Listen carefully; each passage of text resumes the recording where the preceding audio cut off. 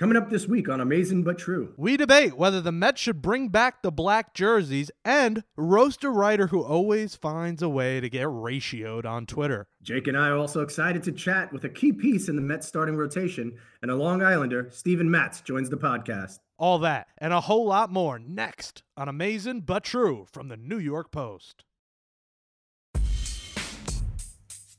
Queens, New York. Mets take the field. So amazing. Amazing but true. Orange and blue. So amazing. Here's the pitch. New York folks. It's out here. We got you. And now, here they are. Brooklyn's own number 27. The FIGGIE. Nelson Figueroa. Astoria's finest. Number 69. It's Jay Swizzy. Jake Brown.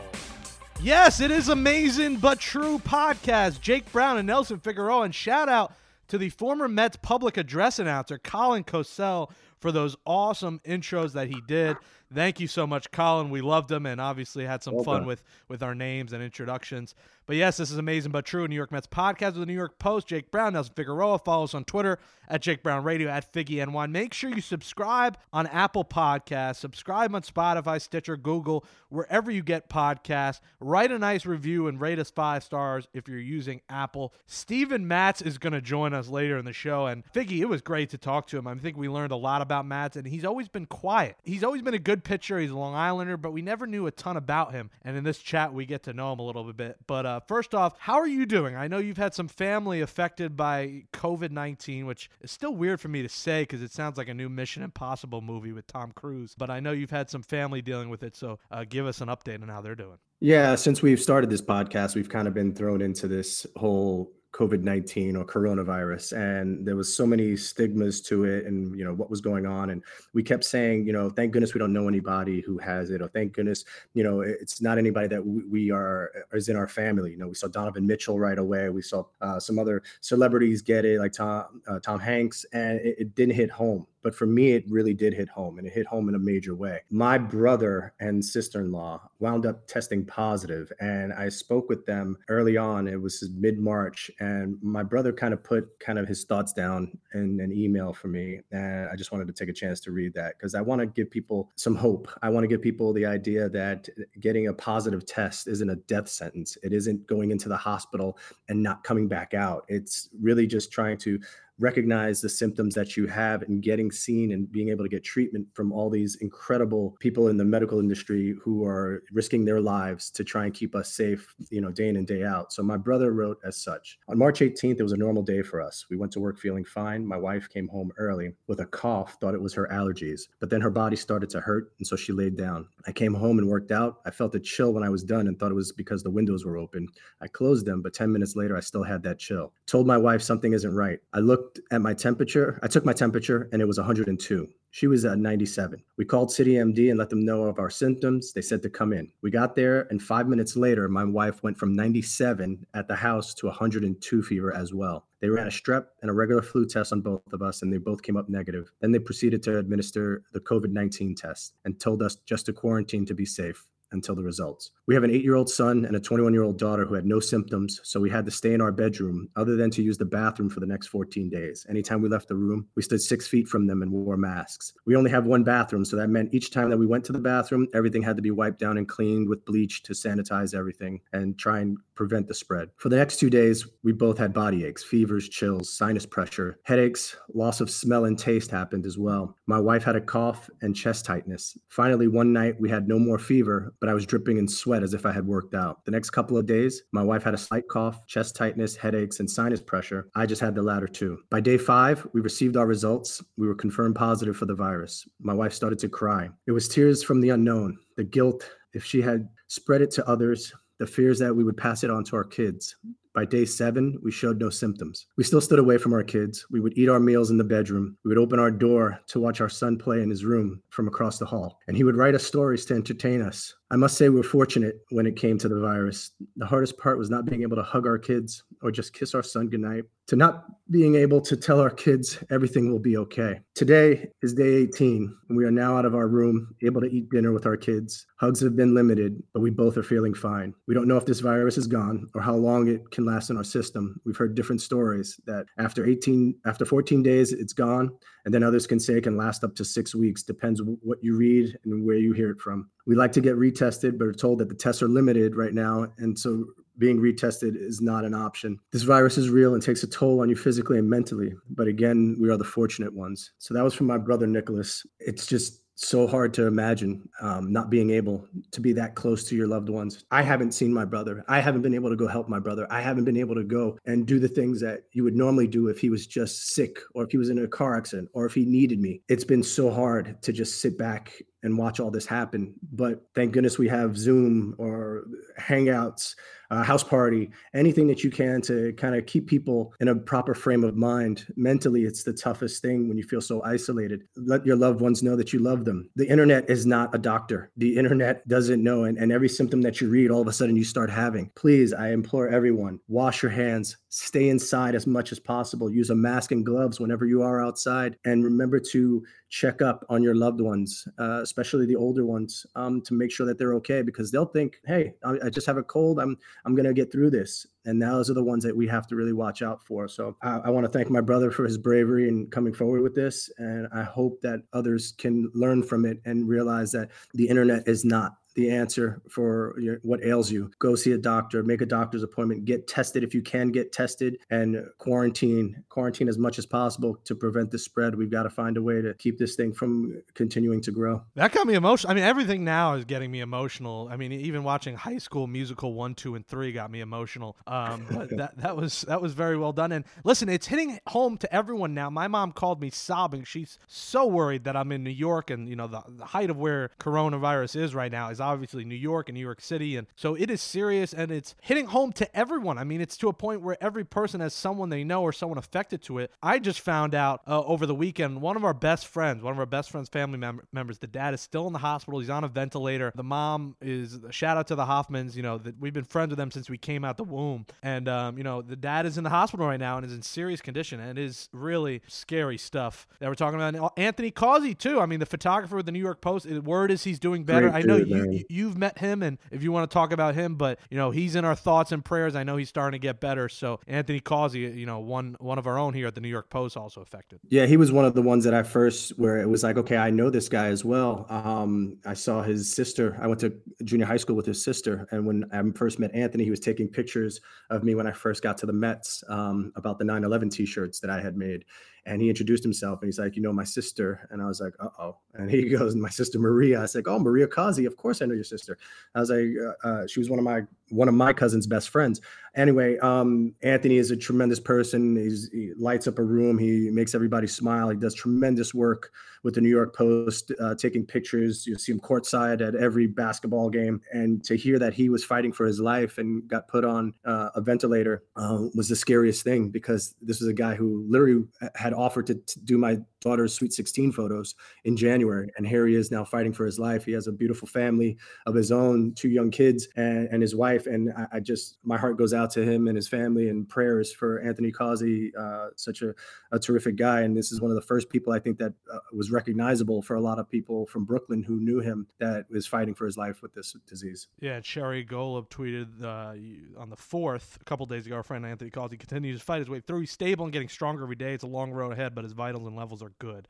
Causey strong. So I'm glad to hear that. It's hard to transition from that, but we got to raise people's spirits a little bit during this time. And listen, you talk about the testing too. Can we stop with testing tigers? There are humans who aren't getting tested, and there are tigers that literally essentially killed Carol Baskin's husband who are getting tested. And it is mind blowing to me that a Bronx Zoo tiger tested positive. How would he get administered a test? You just talked about the trouble it is for your family member getting tested. How is this happening? Listen, I don't even know what you meant by your tiger killing reference, because I don't watch the show. All I know is that if the trainer was asymptomatic, and apparently he must have gotten tested.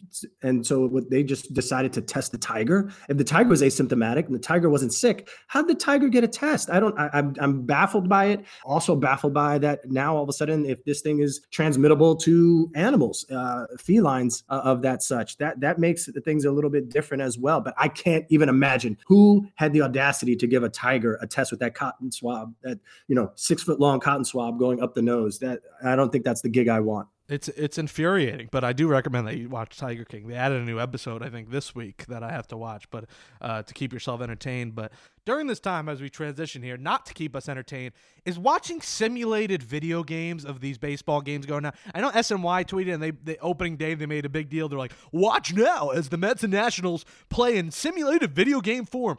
I'm bored, and I tweeted this. I'm bored. But I'm not level of watching someone play a video game board. And I understand esports and Twitch and all these things, and people do watch this, but I don't want to watch a simulation of like an April 6th, like Mets, like Braves game and see what happens. I want to watch the real stuff. So listen, I'm craving baseball, but not to the point where I'll go to that level. What about you? Listen, esports are huge, right? And it's a huge market. Kids are getting paid way more than us just to play video games. And so for most people, it's something to pass the time. It's a way to say, those simulations are very well done. MLB The Show is a very well done game.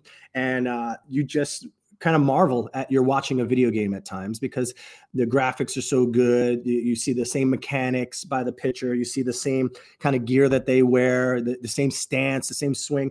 So it's not the ideal, but at the same time, I don't think I just I'm not exactly tuning in. I'm not like, oh my God, it's almost 7 o'clock. I got to get ready for the game tonight. No, not by any means, but I'll tune in and like, I get the updates on Twitter and I'll like tune in just to watch or fast forward just to see some of the video game playing elements. That to me is kind of fun, but I don't think I'm not checking the standings by any means today to see how the Mets have been doing. The video game Mets are 4-1 in first place in the NL East. I mean, give me a freaking break. It's unbelievable. It's one of the things that SNY tweets. Another thing that they tweet is this absolute clown show that is Andy Martino. And I hate to make him cry, but it seems like he likes to be hated. And this is his thing. This is his shtick. You worked with him. Does he love being hated by Mets fans and Mets Twitter? Listen, there's no such thing as bad advertising, right? It's if it's a good commercial, you remember the jingle. If it's a bad commercial, you're like, oh my God, I remember that Liberty Mutual commercial that was so bad. It still worked. I think Andy Martino takes that a little bit to the next level when it comes to social media. He loves to go out there and poke the bear, literally poke the bear. And he did it this time by poking Pete Alonso, his ire a little bit when we talked about the black jerseys. So that's something that Martino has really learned to do at a very high level. And it takes a very different kind of person to be able to take all that venom that comes his way. I think he sits there and smiles as it comes in, and he'll reply to a few and he'll, interact with it. But it's just amazing. Most people want to be liked or loved even. Andy Martino really doesn't care about that. Andy Martino really just cares about, I guess, you clicking and retweeting. I'm just picturing he's like the walking gif, the Jack Nicholson nodding his head gif when these people come in with these tweets. And I'm just picturing him there in his oversized t-shirt and whatever baseball hat that he's wearing in his room, just seeing these come in and be like, yes, hate me, haters gonna hate. And it's hard to, I mean, I don't know him personally, so I can't say it's hard to like him personally, but it is hard to like him, what he does, because his latest take, and listen, I want to make like a t-shirt with the most ratioed Andy Martino tweets of all time. And make sure you do this as the clown music plays in the background, the circus.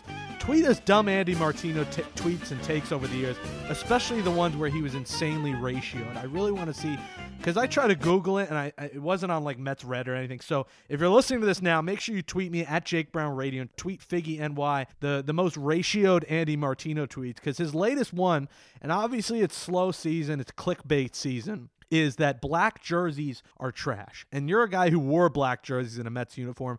And to me, they bring back the memories of like that 99, 2000, 2001 team where I love them. And I do think they are aesthetically pleasing. He tweeted, can confirm the Mets black jerseys are aesthetically unpleasing. And you made our little poll this week was, let's settle this. Black Mets jerseys are either fire emojis, poop emojis, or who cares? And 66.1% voted fire. 18.9 said poop. 15 said they don't care. And that's over 2,000 votes. So we got a pretty good opinion on this. And I think me and you agree these are fire. And Andy Martino responded with, I voted poop emojis to your tweet. So he sees the poll and he disagrees with what the poll is saying. But I love black jerseys, and I know you do too. Hey, Martino is like a salmon swimming upstream. He saw all of the poll coming in and the fact that we had over 2,000 people that were voting very strongly in a landslide, if you will. These are the best numbers we've had by far. These numbers were fantastic, the best numbers ever in our polls. That the black jerseys are indeed fire.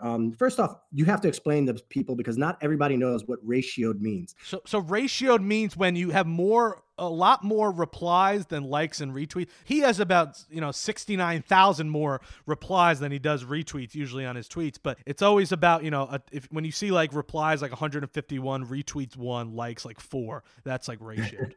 Okay, just so hey, we got to let the people at home know. Not everybody knows that, so this way they can help us continue our Martino rant next week. The black jerseys, love them, absolutely love them. People, I've seen some of the most craziest complaints. I've seen, you hear garbage, they're trash or this, but one of the complaints was it's too hot to wear a black jersey. First off, modern technology and modern materials, it is the lightest jersey that we used to wear. The lightest. It was made from Cool Max materials. It had breathability. There are times that what you buy in the store is a solid piece of material of a jersey.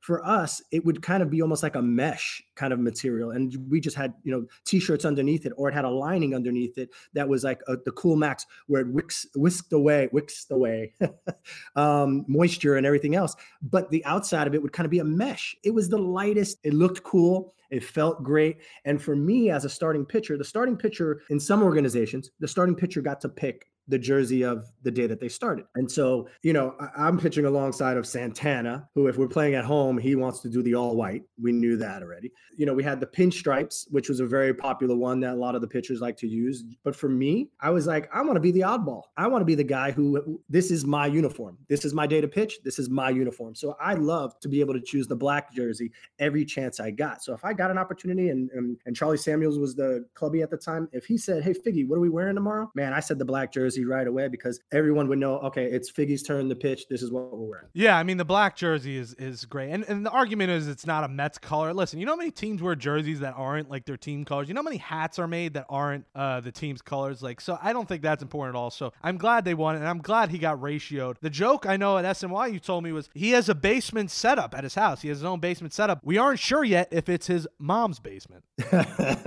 It's not been confirmed nor denied as of yet, but I do think that when we talk about the black jerseys and Martino, I think a huge consensus would be to have it at least as a Friday night uniform. That's what Alonso tweeted. Alonso loves that Friday night blacks idea, and I think that's great because you want to talk about it being hot. I'm not Al Roker, but usually nighttime is not as warm as daytime, so I would figure that Friday night blacks makes the most sense. Yeah, and with Pete Alonso, nobody on this team has the pulse of New York right now than more so than Pete Alonso. So I think it's a very good idea, and I think he has an ability to speak to management in a way, and especially if enough fans retweet that and they see that the fans will do it because the fans will then buy it, and so I think management would consider it highly. And I won't go through because I went through, but I didn't go deep enough. I didn't care that much about Andy Martino tweets, but one of the kings of the ones where he just got ripped a new one was February 8th, where he tweeted, and Carlos Delgado quote tweeted this. He said, Astros code breaker stuff. This is almost exactly what Carlos Delgado once did with his notebook, just in Excel form.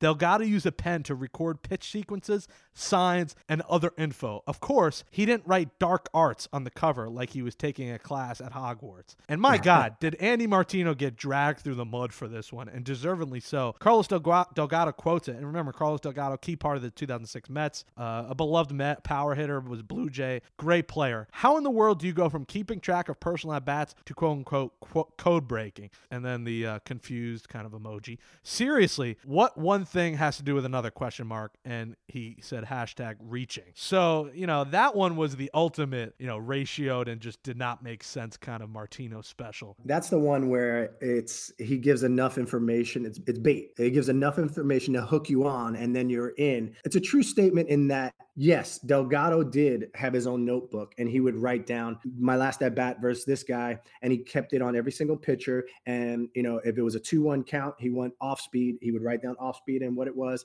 If it was a runner on base, he'd write. Delgado was putting down all that information for himself, and he wasn't using a camera in center field to do it. There's a big difference in that. Someone being so I guess prepared and savvy. It's a veteran move that they would have these notebooks and be able to keep all this information so that, hey, who are we facing today? Boom. He could thumb through his notes and be like, okay, I know what he gave me last time. And then all of a sudden he's sitting on a 2-1 changeup with runners in scoring position and he hits a 3-run bomb. Boom. That's where the game has changed, is because now that's all being done by a guy sitting behind a computer and putting up these notes, and you get percentages already put out, and they're on that iPad that sits in the dugout and all the other things. But when you talk about, just trying to ride that wave of, more ways that baseball players have cheated, that's what I think Delgado took offense to it. It wasn't cheating. It was more so kind of being a student of the game and writing down his own at-bats and not looking for an unfair advantage. There was no unfair advantage in him taking notes on his own at-bats. And sources tell me that tweet did come from Andy Martino's mom's basement,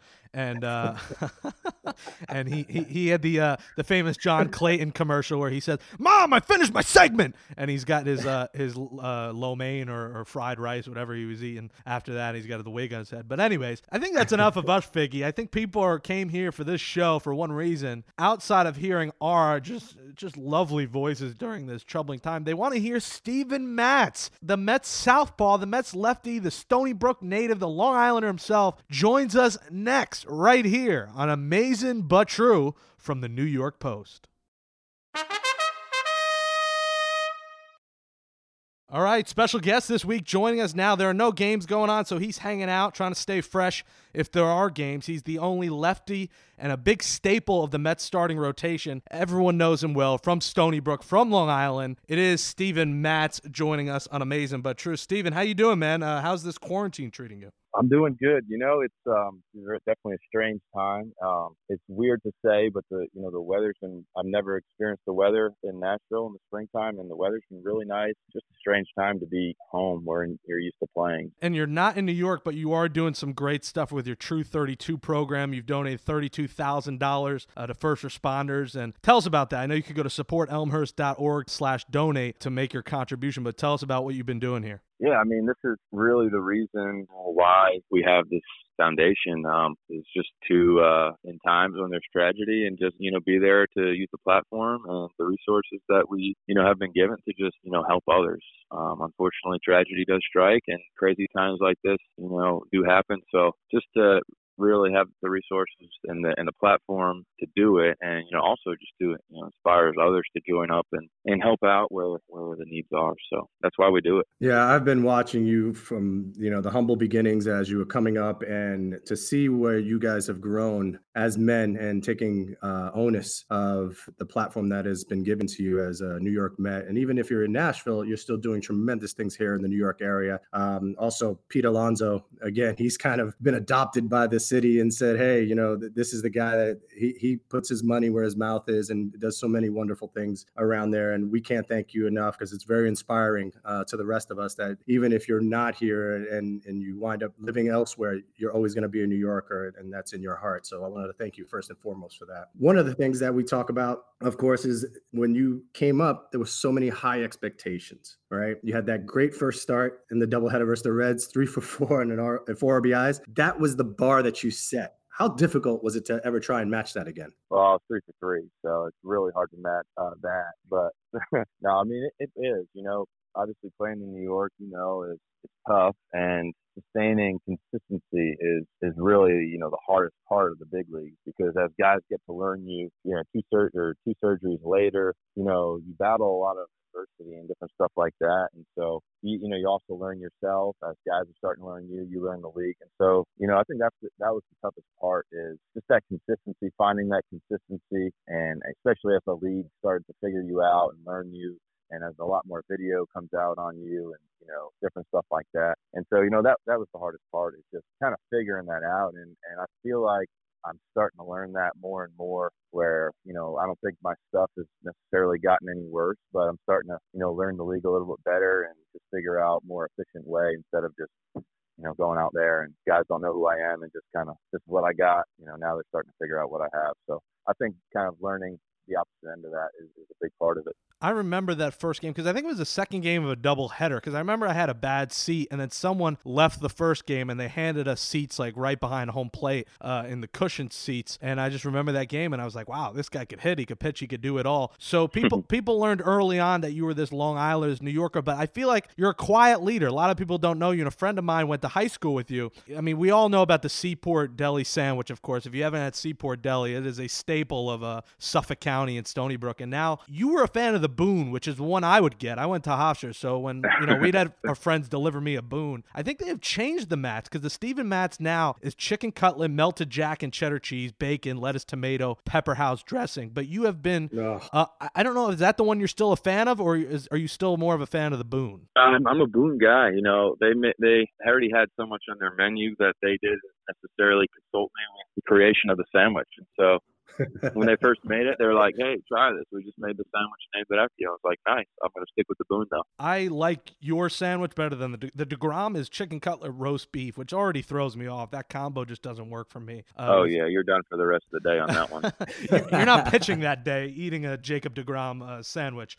I guarantee that he would not be the Cy Young guy if he was eating those. But also I learned that apparently when you were in high school, you had a boy and a girl dog, and their actual names were Boy and Girl. Is that true? Yeah. So their names were Shelby and Bentley, but naturally we just called them Boy and Girl, so then everybody knew them as Boy and Girl. Stephen, from that first start, you were pretty popular, but I tell you what, Grandpa created a life of his own there. He had gifts on the internet. People were following him almost as much as they were following you. How's he doing? He's doing good. He's down in Florida right now. Hopefully, he kind of stays away from all the mess. But, the cool thing about that whole story was, I don't think many people know is, so my grandma passed away when I was 13, his wife, and she was like the biggest Mets fan of like all time.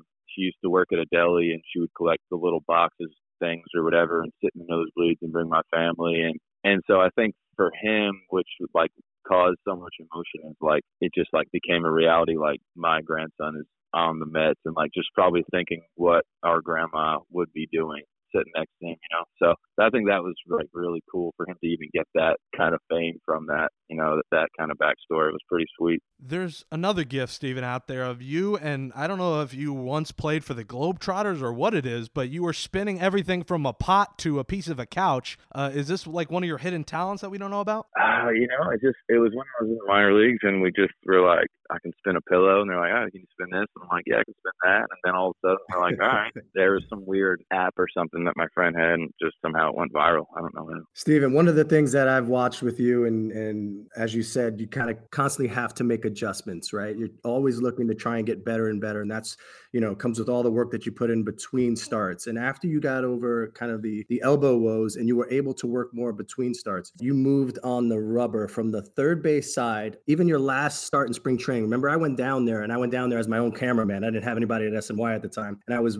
filming your bullpen as you were warming up. And Jake gave me hell about it in the clubhouse afterwards, because I was sitting there filming. I'm like, what is he doing? I want to see what he's working on. And you were on the third base side of the rubber. Then you had your first start in Miami and you're on the first base side of the rubber all of a sudden. Why did you make the move? And it was a great game, but why did you make the move so suddenly after not doing it at all in spring training? So I was on the third base side. I always pitched on the third base side my whole career, and some of the analytic guys were looking at it and saying like that my stuff could possibly play from third base side, and so, from the first base side of like, instead of missing my sinker out over the plate, it would kind of naturally pushed me to missing either, on the outer edge to off. And so that was an adjustment. And I tried it towards the end of spring training. And, it was one of those deals where you're like, oh, that felt good. I'm going to do this. And then I started doing that. And then I felt like I started getting into some bad habits of starting to get a little, Nelson, you may understand, a little swingy with my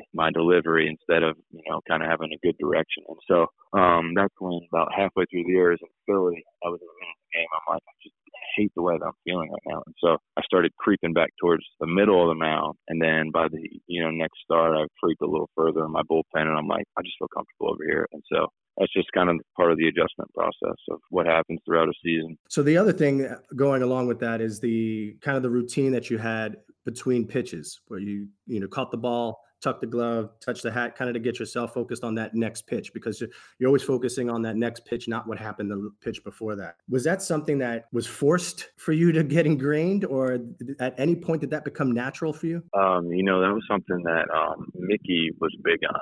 And I think it helped a lot because it's something where no matter what happened around you, you can start controlling the in-between pitch routine. And so, in other words, like, this is something that is like almost like ingrained, like, okay, I'm resetting. This is what I can control. I can fix my hat. I can stand behind the mound, tuck my glove, step back on the mound, and here we go. It's focused on this pitch instead of like, everything. Okay, I give up a double off the wall, and then, I walk a guy, and then all of a sudden, everything starts speeding up. It kind of just like, this is something I can control. I can keep this routine, and it kind of sets you up for all your focus beyond that next thing. So it was a pretty cool thing that Mickey, brought in, and I think it really did help me. Just kind of resetting. Is it normal for you now, or do you still have to think about it? It depends. Sometimes if I feel it getting away and it starts speeding up and I want to start just squeezing the ball really tight, I'm just like, all right, let's just reset here. Step back, fix the hat, get back on the mound. And so, yeah, sometimes it's non-conscious, and other times it has to be a conscious decision to do it. There we go. Steven Matz joining us on Amazing But True podcast. Follow him on Twitter at smats88. You're not a big Instagram guy, and you're missing some great Instagram live rap battles or DJ battles, Lil Jon and T-Pain going at it, and a lot of cool coronavirus things that are keeping you entertained during a really tough time right now, Steven, where you don't know when baseball's coming. People are talking about July 1st maybe and doing it in spring training stadiums. What's your thoughts on a shortened season? Are you cool with playing it with no fans in a spring training stadium?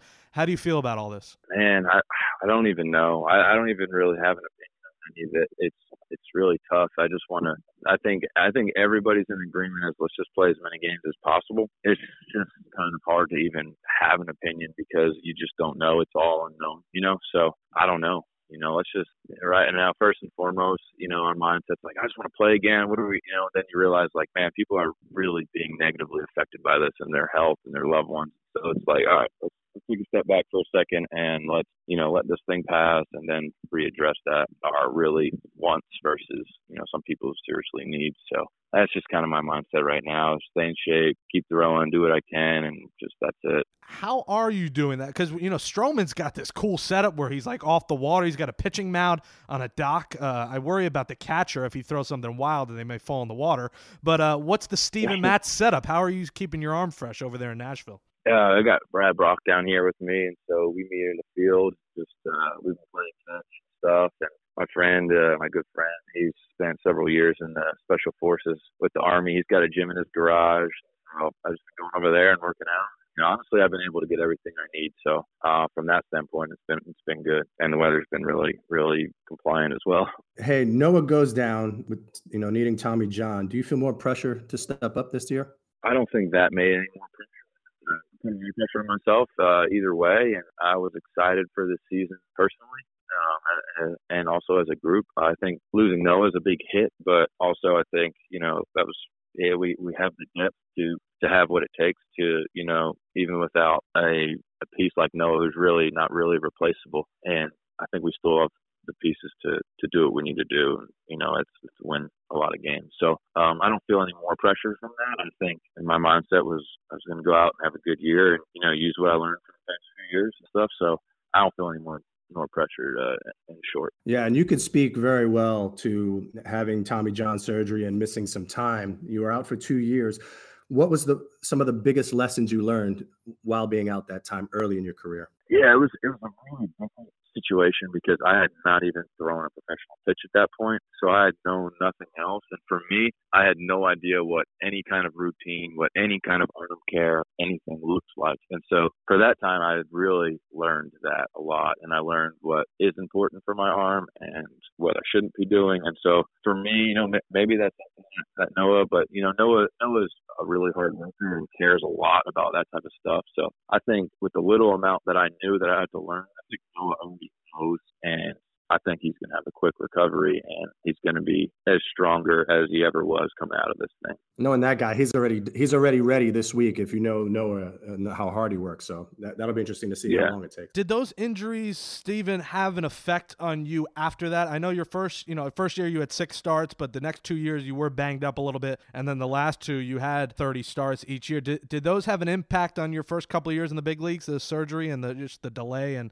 the time being thrown off? I think they did. I think I battled a little bit of, I had the bone spur surgery and then I had my nerve moved and was just kind of figuring out what these nagging little injuries were. And so, yeah, they definitely negatively impacted me a little bit as far as, but like I said back, even when I had my John, you just learn a lot through the different adversity. And I think it just makes you, a better player and just a better overall person in the end when you go through stuff like that instead of just kind of steamrolling the system, which is just rare in baseball. Yeah, being the only lefty for the Mets up until Jason Vargas came around, you were that guy that was the not flame-throwing right-hander that the Mets had for years. Then last year you had to make a move to the bullpen just for a little bit, but what was that like and what did you learn from that experience? I honestly enjoyed it. I enjoyed being out there with the guys during the game. It was a different look, something that I've never done. I just kind of saw how those guys prepare and what they do and stuff. And it was a different mindset coming into the game where it's like you're coming in. I think my first game, I might have faced Didi with the bases loaded. And so it's like, all right, you got to get out of this. Give them your best stuff. And so I think that mindset actually helped me a little bit going forward. The second half was from the first inning on. Let's not give these guys any chances. Let's just go right after them. And finding that balance, also not showing everything, but also not babying anything, but just going right after them and stuff. So I think that helped me, and that's something that I learned. Yeah, you're preaching to the choir when it comes to being a starter and then having to go to the bullpen and then come back out and be a starter again. But the mindsets are so different in that you take a little bit from each one. You want that aggressiveness of when you're a reliever, but you want to be able to have that stamina and that ability to save something for later when you're a starter. So that was a great, I felt, lesson for you to learn at a time that was kind of pivotal for you to continue your growth process. However, I know this for myself. Were you at least a little pissed off about it? You know what? Come on. No, because the way the situation worked out, I was working with Accardo and Phil Regan at the time, and I was, I think maybe it was still there. Accardo, yeah, they were there. And so I started against Atlanta, and I got rained out in the second inning. And I feel like at this point, I was like, man, I was really starting to make some strides on the mound.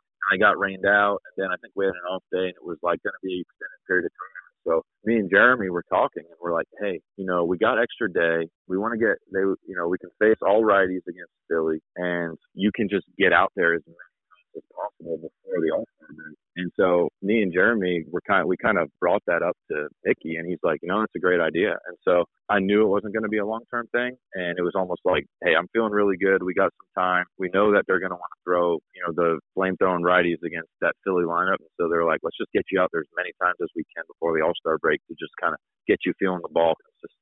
So that's honestly, it wasn't like, hey, we're putting you in the bullpen indefinitely. There's more communication than that. Oh, then that's a good thing.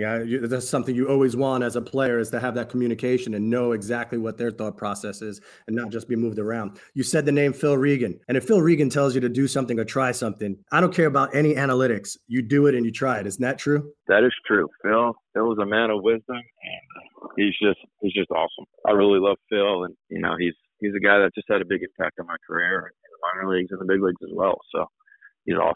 Speaking of pissed off, were you a little pissed off when they let him go? I mean, as a fan, the first thought was, what are they doing? This guy should be at bingo. He's 85 years old. And then I think we fell in love with this dude once you learn about him and you see the passion that he has for the game. Were you a little surprised or disappointed that he's no longer the pitching coach? Well, when I heard that Jeremy Hefner was coming in, I was excited. And, I knew Phil was still going to be around and stuff. I enjoyed Phil, but you kind of hate to see say you're really disappointed when you also really like Jeremy Hefner, who's coming in. So, I think ultimately Phil was coaching winter ball and everything, and he understands that his age and stuff too. So I love Phil though, but I also love Hefner. So tough question. Well, you got a new manager this year in Luis Rojas.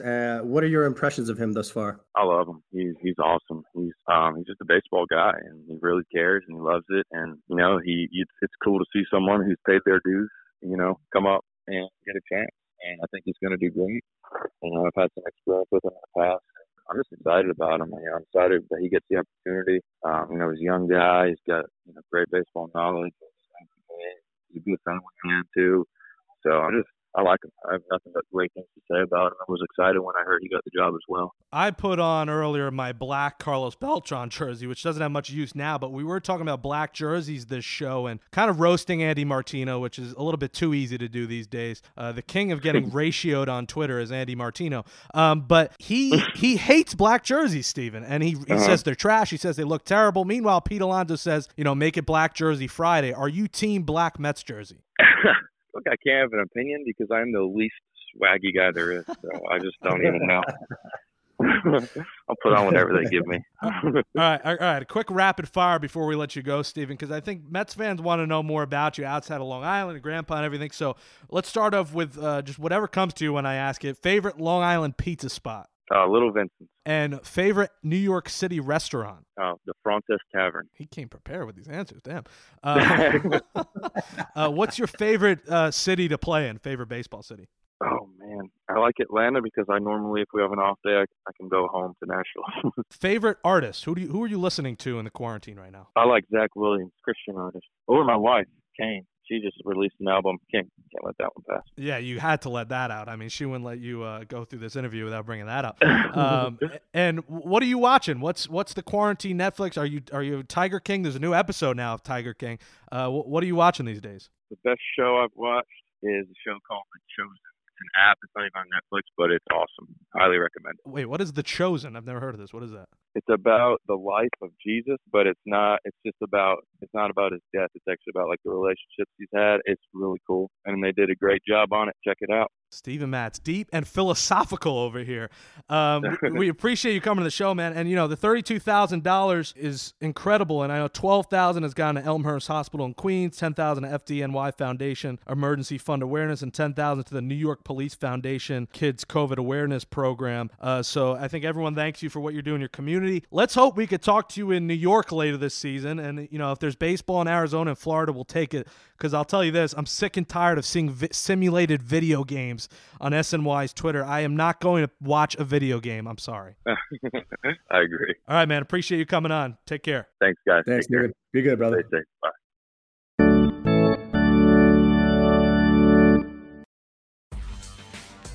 And that's a wrap for episode 5 of Amazing But True, our New York Mets podcast from the New York Post. Thanks to you, Jake, for producing the show. Subscribe to the show on Apple Podcasts, Spotify, Stitcher, or wherever you get your podcasts. If you're using Apple, please rate us 5 stars and write a nice review. For my co-host Nelson Figueroa, I'm Jake Brown. Stay safe, everyone. Stay inside, and we'll talk to you all next Monday.